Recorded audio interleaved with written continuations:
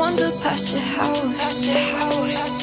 Because I think of you, I always think of you. Seasons change and I remember how you loved me like September. Time goes by and I pretend. RTHK Radio Free.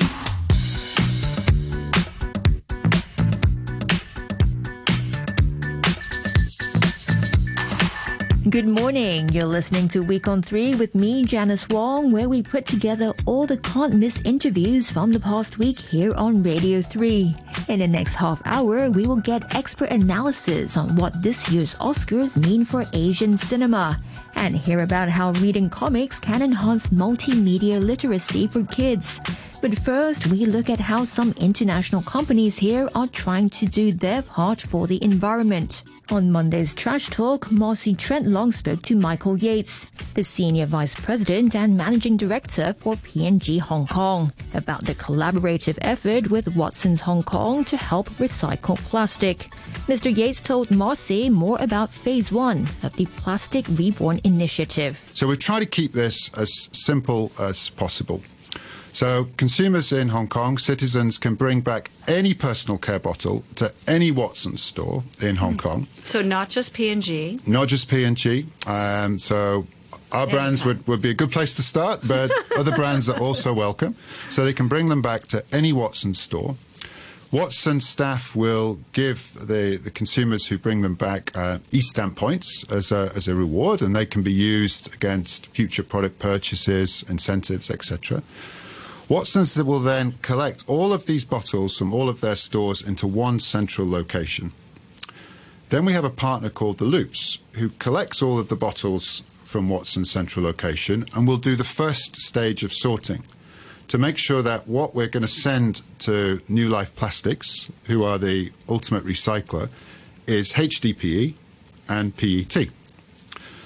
And also Loops will weigh the amount of plastic we've received. So we have a record of what's coming in, so we can make sure that what's coming in, we can track all the way through the system. Then New Life Plastics will clean, extrude, crush, and at the end of the day, you end up with plastic pellets and flakes of HDPE and PET. Now, that will go back into the circular economy, and particularly in the context of PET, where there isn't a market for it in Hong Kong, it will go primarily into Europe. But one of the things we also want to do is we want to try and find a second life for the plastic within Hong Kong, and try and turn it into some form of public good or civic good. So, for example, in other markets, what we've seen work quite well is the plastic pellets are turned into artificial football pitches. Right. Or into playground furniture. So we're going to run competitions over the coming weeks and months to understand what are the best ideas that are most relevant to Hong Kong and how we can reborn the plastic for Hong Kongers. Okay, and to actually use it here rather than having to sell it off to Europe, right? Correct, because we don't have any manufacturing plants as Procter & Gamble within Hong Kong, so we can't feed it into our P&G factory system within Hong Kong. But what we can do is we can keep it in Hong Kong and give it a second life in the context of those ideas I mentioned. Right. And that's kind of the recycling plant's job, right? Is to figure out which market to send the PET and HDPE pellets to, right? Right. So you guys are doing the good job of just getting them the product, which is awesome. Yes. For us consumers. You know, it was interesting because you mentioned that you did a lot of research on local consumer recycling behavior that led you to take this initiative. So what did you find out about in that research? What did Hong Kongers think? I think there are two long-standing points of feedback we hear from our research, and one new emerging point, which I think is related to the pandemic. The two long-standing points is one, consumers want to have a broader, more easily accessible set of places where they can deposit their bottles. Yeah? Right. Yeah. They don't want it to be inconvenient. They want it to be part of their regular daily lives, and that's why the Watsons store network, for example, really helps make it simple. The second challenge that consumers have is there is a concerned that once they've handed their bottles over, they may not get recycled, right? So introducing transparency into the process is something that is really important for us, and that's why with partnership with Watsons, the Loops and New Life Plastics, we're able to have that transparency from the beginning all the way through to the end. Now, what's emerged, Marcy, I think as part of the pandemic, there is very much a stronger sense of wanting to protect and keep safe one's family, but also that extends to wanting to do the right thing for the community in which people live in. There's a togetherness that typically tends to form when pandemics, etc., occur. So we're seeing more and more of a willingness from consumers to want to do good. Right. In the context of their consumers. We just need to make it easy for them and build trust. So you've set a goal of over 200,000 bottles recovered per year in 2023. That's a lot of numbers. But, I mean, is this mostly HDPE packaging? How does that compare with kind of what's out there in terms of bottles and stuff? So, good question. So we started with personal care bottles because it's mostly HDPE and PET. Okay. Which is widely recyclable. Now, if consumers bring back other bottles of other beauty products, then our partner, the Loops, will take that out at their collection process and move that to a couple of other recycling facilities in Hong Kong who can recycle other types of plastic. Okay. And New Life Plastics just focus on the big job of the PET and the HDPE. But they will take back anything, any personal care product that's on the whole range of 1 to 7?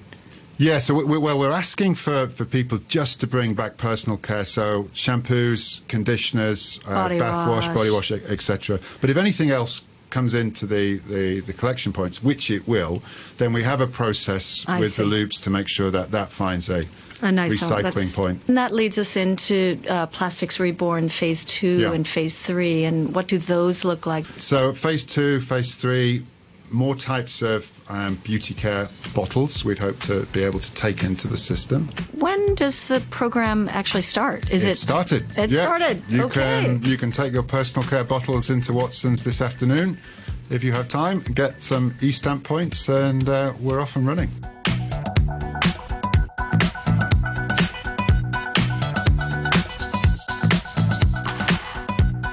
That's Michael Yates from P&G Hong Kong speaking on Trash Talk.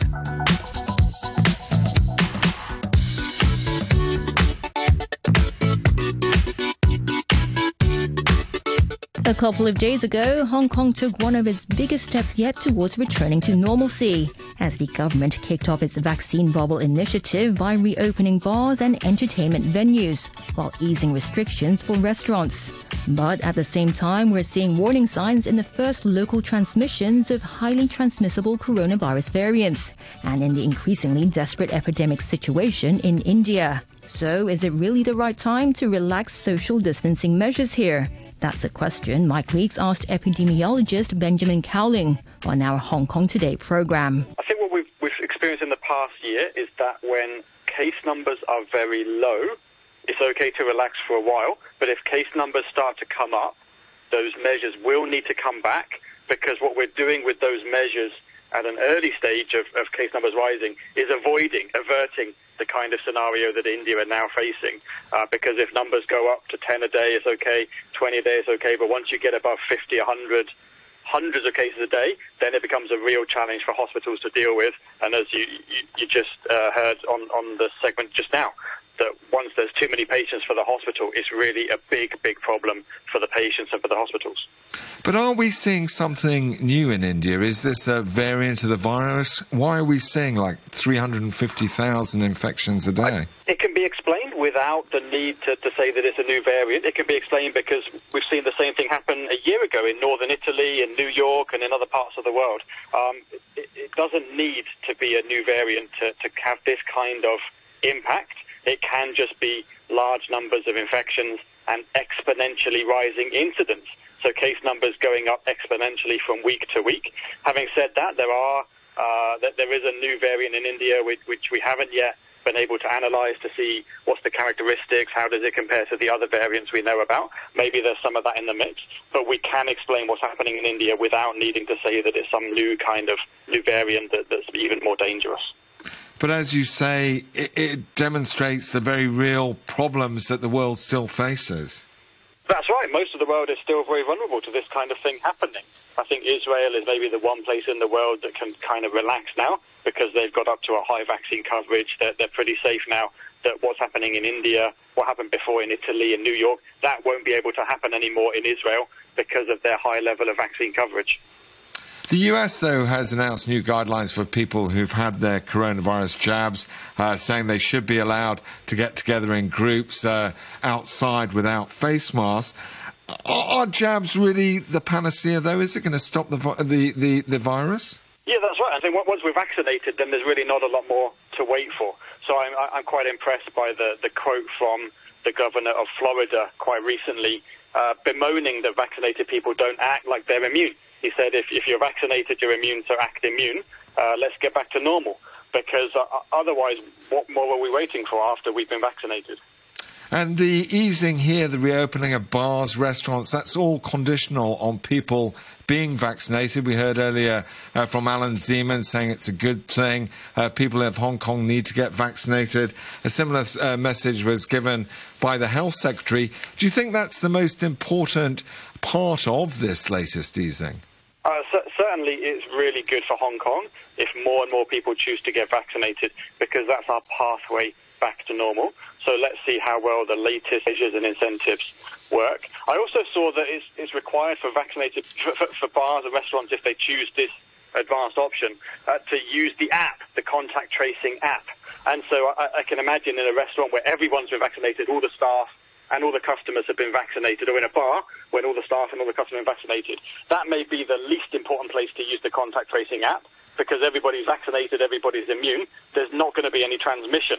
So insisting on using the app may not be the most important place to insist on using the app. It may be other places where there's higher risk of transmission that it's important to have the app so the contact tracing can be done better.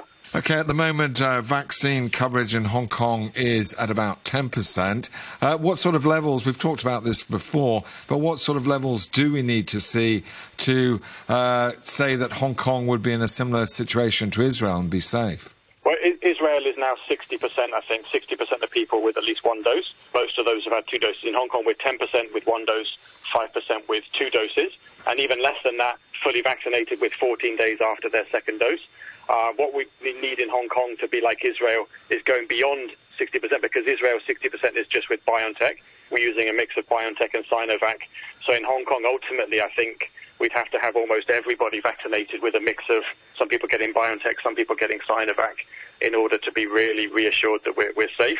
Otherwise, there'll be a challenge, particularly for people who haven't been vaccinated or who can't be vaccinated. For now, I think the priority is just to see the vaccination rate going up and think about ways to encourage people to get vaccinated, the people that are hesitant. Think of ways that they could be encouraged to get vaccinated, and think of ways that maybe incentives. I think one of the things that we've really got to look at carefully is relaxing the quarantine for people who arrive back in Hong Kong who've been fully vaccinated, because they don't pose nearly as much risk as arriving travellers who haven't been vaccinated. If someone has been vaccinated, they pose a much, much lower risk to Hong Kong. So having a relaxation of the on-arrival quarantine, I think, would already make a big difference. That would encourage a lot of people to get vaccinated. That would bring the vaccine coverage up, and then Hong Kong would be safer as a result.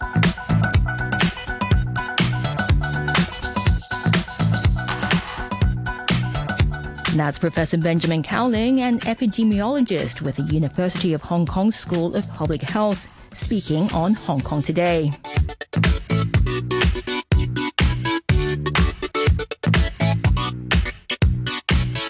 It goes without saying that reading books is good for you. But what about comics? Long dismissed by some as frivolous or juvenile, there has nonetheless been a wealth of serious work published over the years that many appreciate just as much as traditional literary classics.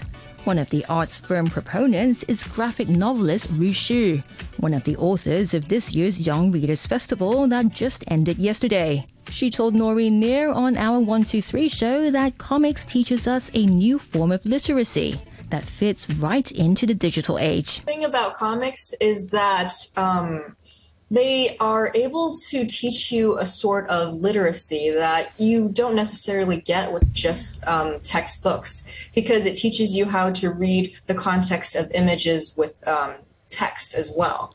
And as you probably realize, in today's internet society, memes and all of those things, it's all about the context. So to understand this new language that's developing online, teaching children very early on how to both read and understand and interpret the idea of images with text to enhance each other, it's going to be very important later on in life. Absolutely. And it sort of make you a stronger reader, if that's even a phrase. Just the way to link how the conversation and how the boxes are linked to tell the story. I often find comics actually quite difficult to read, and you have to sort of master, which box to jump to when you're reading. Yeah, and different regions that specialize in comics have different, languages in terms of how they make comics. Like when people read Japanese manga, they read it differently than how they would read American comics. Absolutely. And same as how, they would read it differently from French comics.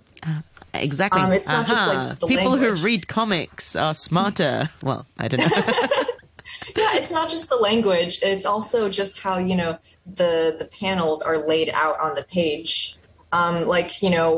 European comics, sometimes they'll have 10 or more panels on a page, whereas for, American style comics, maybe around 10 or fewer, a little fewer.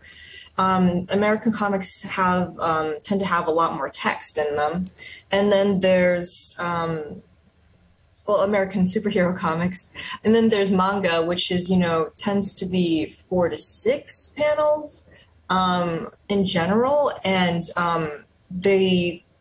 how do I say this? They emphasize more on the story beats and the emotional beats. And so being able to just switch between the different kinds of stories and the storytelling is kind of, it's kind of cool because it opens you up to different experiences and different mindsets that come with, these different regions. Yeah. Well, Ru, you're an illustrator as well as a writer. So what comes to you first? Does the image come to you first, or do you sort of have a line, a conversation, and then the image will then come to you after the line? I mean, how does it work? What's your process typically? Sometimes it's the image that comes first. Sometimes it's the text that comes first. It's really hard to say. It really depends on the project. Sometimes I come up with a title and I'm just like, that's really interesting. I wonder what kind of story would go with that title. And that happens a lot, actually. And so sometimes I see a character that I really like. All my favorite characters die. It's just kind of a curse. So what ends up happening is I kind of just hold on to that character in my mind and then kind of change them and, make them more of what spoke to me, sort of I kind of bring that out more and more as I think about them. And eventually I turn them into a new character. And then I start to write a whole new story about them. And usually people can't tell who the original, character was. I don't think I've had anyone actually point out, oh, yeah, Saint does look like so-and-so, doesn't he? Because he doesn't. He doesn't look like him anymore. I don't want to say, it's a little embarrassing. Why do they die off in the end? I don't know. I think it's because my favorite characters tend to be the characters that are side characters or supporting characters. So it's not necessarily that they die off, but they don't get the narrative treatment that a main character would. But also some of them die off because I also like villains. So, villains get defeated in the end. Absolutely. Let's talk a little bit more about the way you draw. Are you still sort of drawing by hand, or have you moved on digitally these days when you're creating? Well, yes, I'm completely digital, wow. But I still draw by hand. Since the very beginning, I use Wacom tablets. So I've basically used tablets my entire drawing career. Wow. It's only recently that I switched to a Cintiq, and that's because my friend upgraded hers, so she let me have her old one. And so tablets, drawing tablets, are basically you have your own sort of pencil, and then you have like a board, and you can draw on it, and it inputs directly into the computer. So when it comes to a Cintiq, the screen is built into the board, so you can draw directly onto the screen. Wow. That's really cool technology. And what's it called? They're called drawing tablets or art tablets. I always recommend everyone sort of look into and research what they want to buy, because now there's just so much competition for so many things.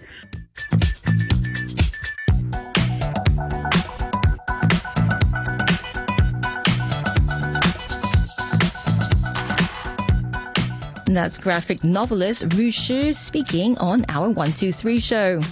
As I mentioned, the Young Readers Festival has just ended. But if you're afraid you've missed out, RTHK is following up with our English poetry competition.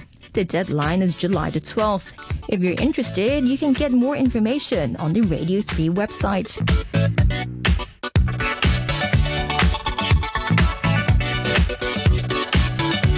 And how can we miss the Oscars on this week's program? Beijing-born Chloe Zhao became the first Asian woman to win the Best Director Oscars with her film Nomadland. On Tuesday's Backchat program, Hugh Chiverton and Ada Wong discussed the awards with film critic Howard Elias. Hugh first asked Howard, who has already watched Nomadland, if the movie is any good. Yeah. Okay, all right. Actually, I was not that keen on it, but I saw it on a screener. I saw it at home on a small screen, and as Frances McDormand said yesterday at the Oscars, see it on the biggest possible screen, and I think she's right. I think you do need to see it on a big screen to appreciate the magnitude. Why did it become so popular in 2020? Well, it touches a few nerves right now during this COVID time where there's a lot of loneliness, insularity. There's a growing wealth gap, not just here and in America as well. And I think people identified with that. Maybe they saw the lifestyle of these nomads as being a bit sexy, and maybe some people are considering doing it now. I don't know. Does it paint them in a positive light? Oh yeah, for sure. It's not an easy life these people live. They have no insurance. They have no safety. Their safety net is each other. They're fully reliant upon each other and upon nature, I guess. So it's not an easy existence, but I'm sure some people might find it quite attractive. But you're sort of slightly disappointed by it. You're not that impressed. Why not? I didn't think it was the best picture of the year. But the Oscars never pick the best picture. They don't have a good track record. What were the weaknesses then? To me, look, it's shot beautifully. I got to say this. It really is shot beautifully. The performances are all excellent. Look, most of the actors are real nomads. With the exception of the two lead actors. I think everybody else in the film is a nomad. So there isn't a lot of quote-unquote acting going on there. To me, I didn't resonate, or the topic didn't resonate so much with me, I guess. What about the direction? What about Chloe Zhao's job? Look, it was very solid. I've seen a few of her films. She has a point of view. She likes capturing Middle America. These grand vistas. The big skies. This is her thing, which is very nice. Nothing wrong with that. I'd like to see her do something else. Well, she is going to do something else. She's going to be. Well, she is. She has already. It's already in the can. In November, she's directing a Marvel film. It's coming out. What's happening? I mean, in the macro sense, in that these Asian and female movie directors, are there many of them now, and are they making a difference in America? I think these are just early days. We are seeing in the independent sphere a lot more people of color, and certainly we saw that at the Oscars. Well, we didn't see it yesterday at the Oscars because we weren't allowed to see it yesterday at the Oscars, but that's another story.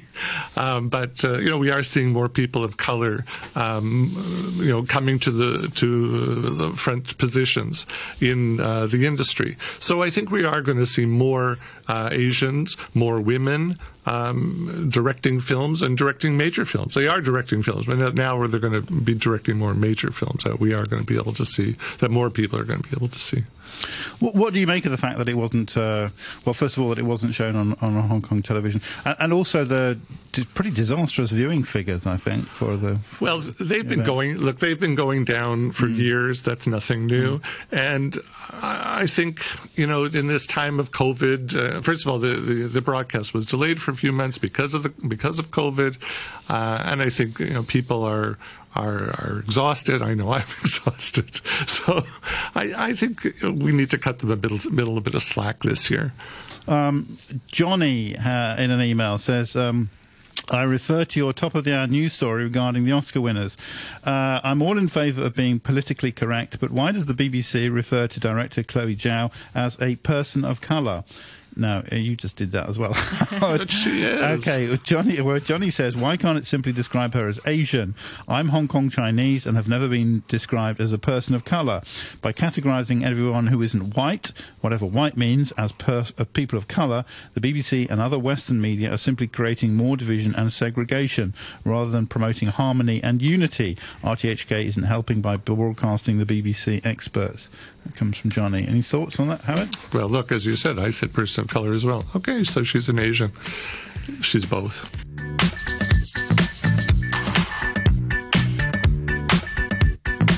And that's film critic Howard Elias speaking on our Backchat program.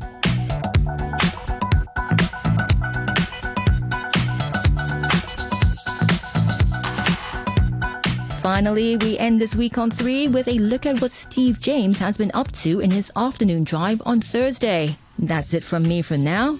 Over to Steve. I have a cunning plan which could get you out of this problem. The Steve James Thursday afternoon drive. Let's get ready to rumble!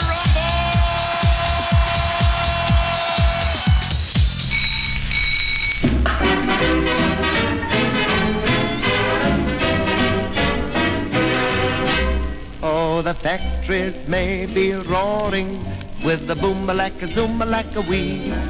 But there isn't any roar when the clock strikes 4. Everything stops for tea. Now I know just why Franz Schubert didn't finish his unfinished symphony. He might have written more, but the clock struck 4, and everything stops for tea. Tea break this afternoon celebrating the birthday of Tommy James, and the Shondells had the 1966 hits Hanky Panky, the 1968 hit Mony Mony, and this one, I Think We're Alone Now. Sing along, everybody.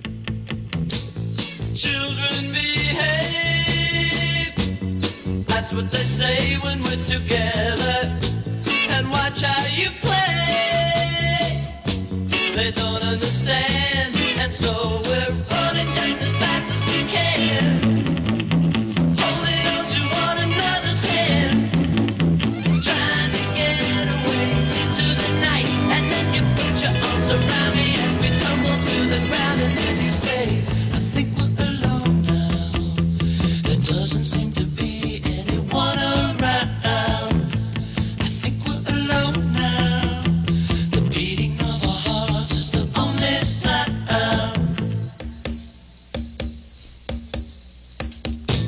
Look at the way we got a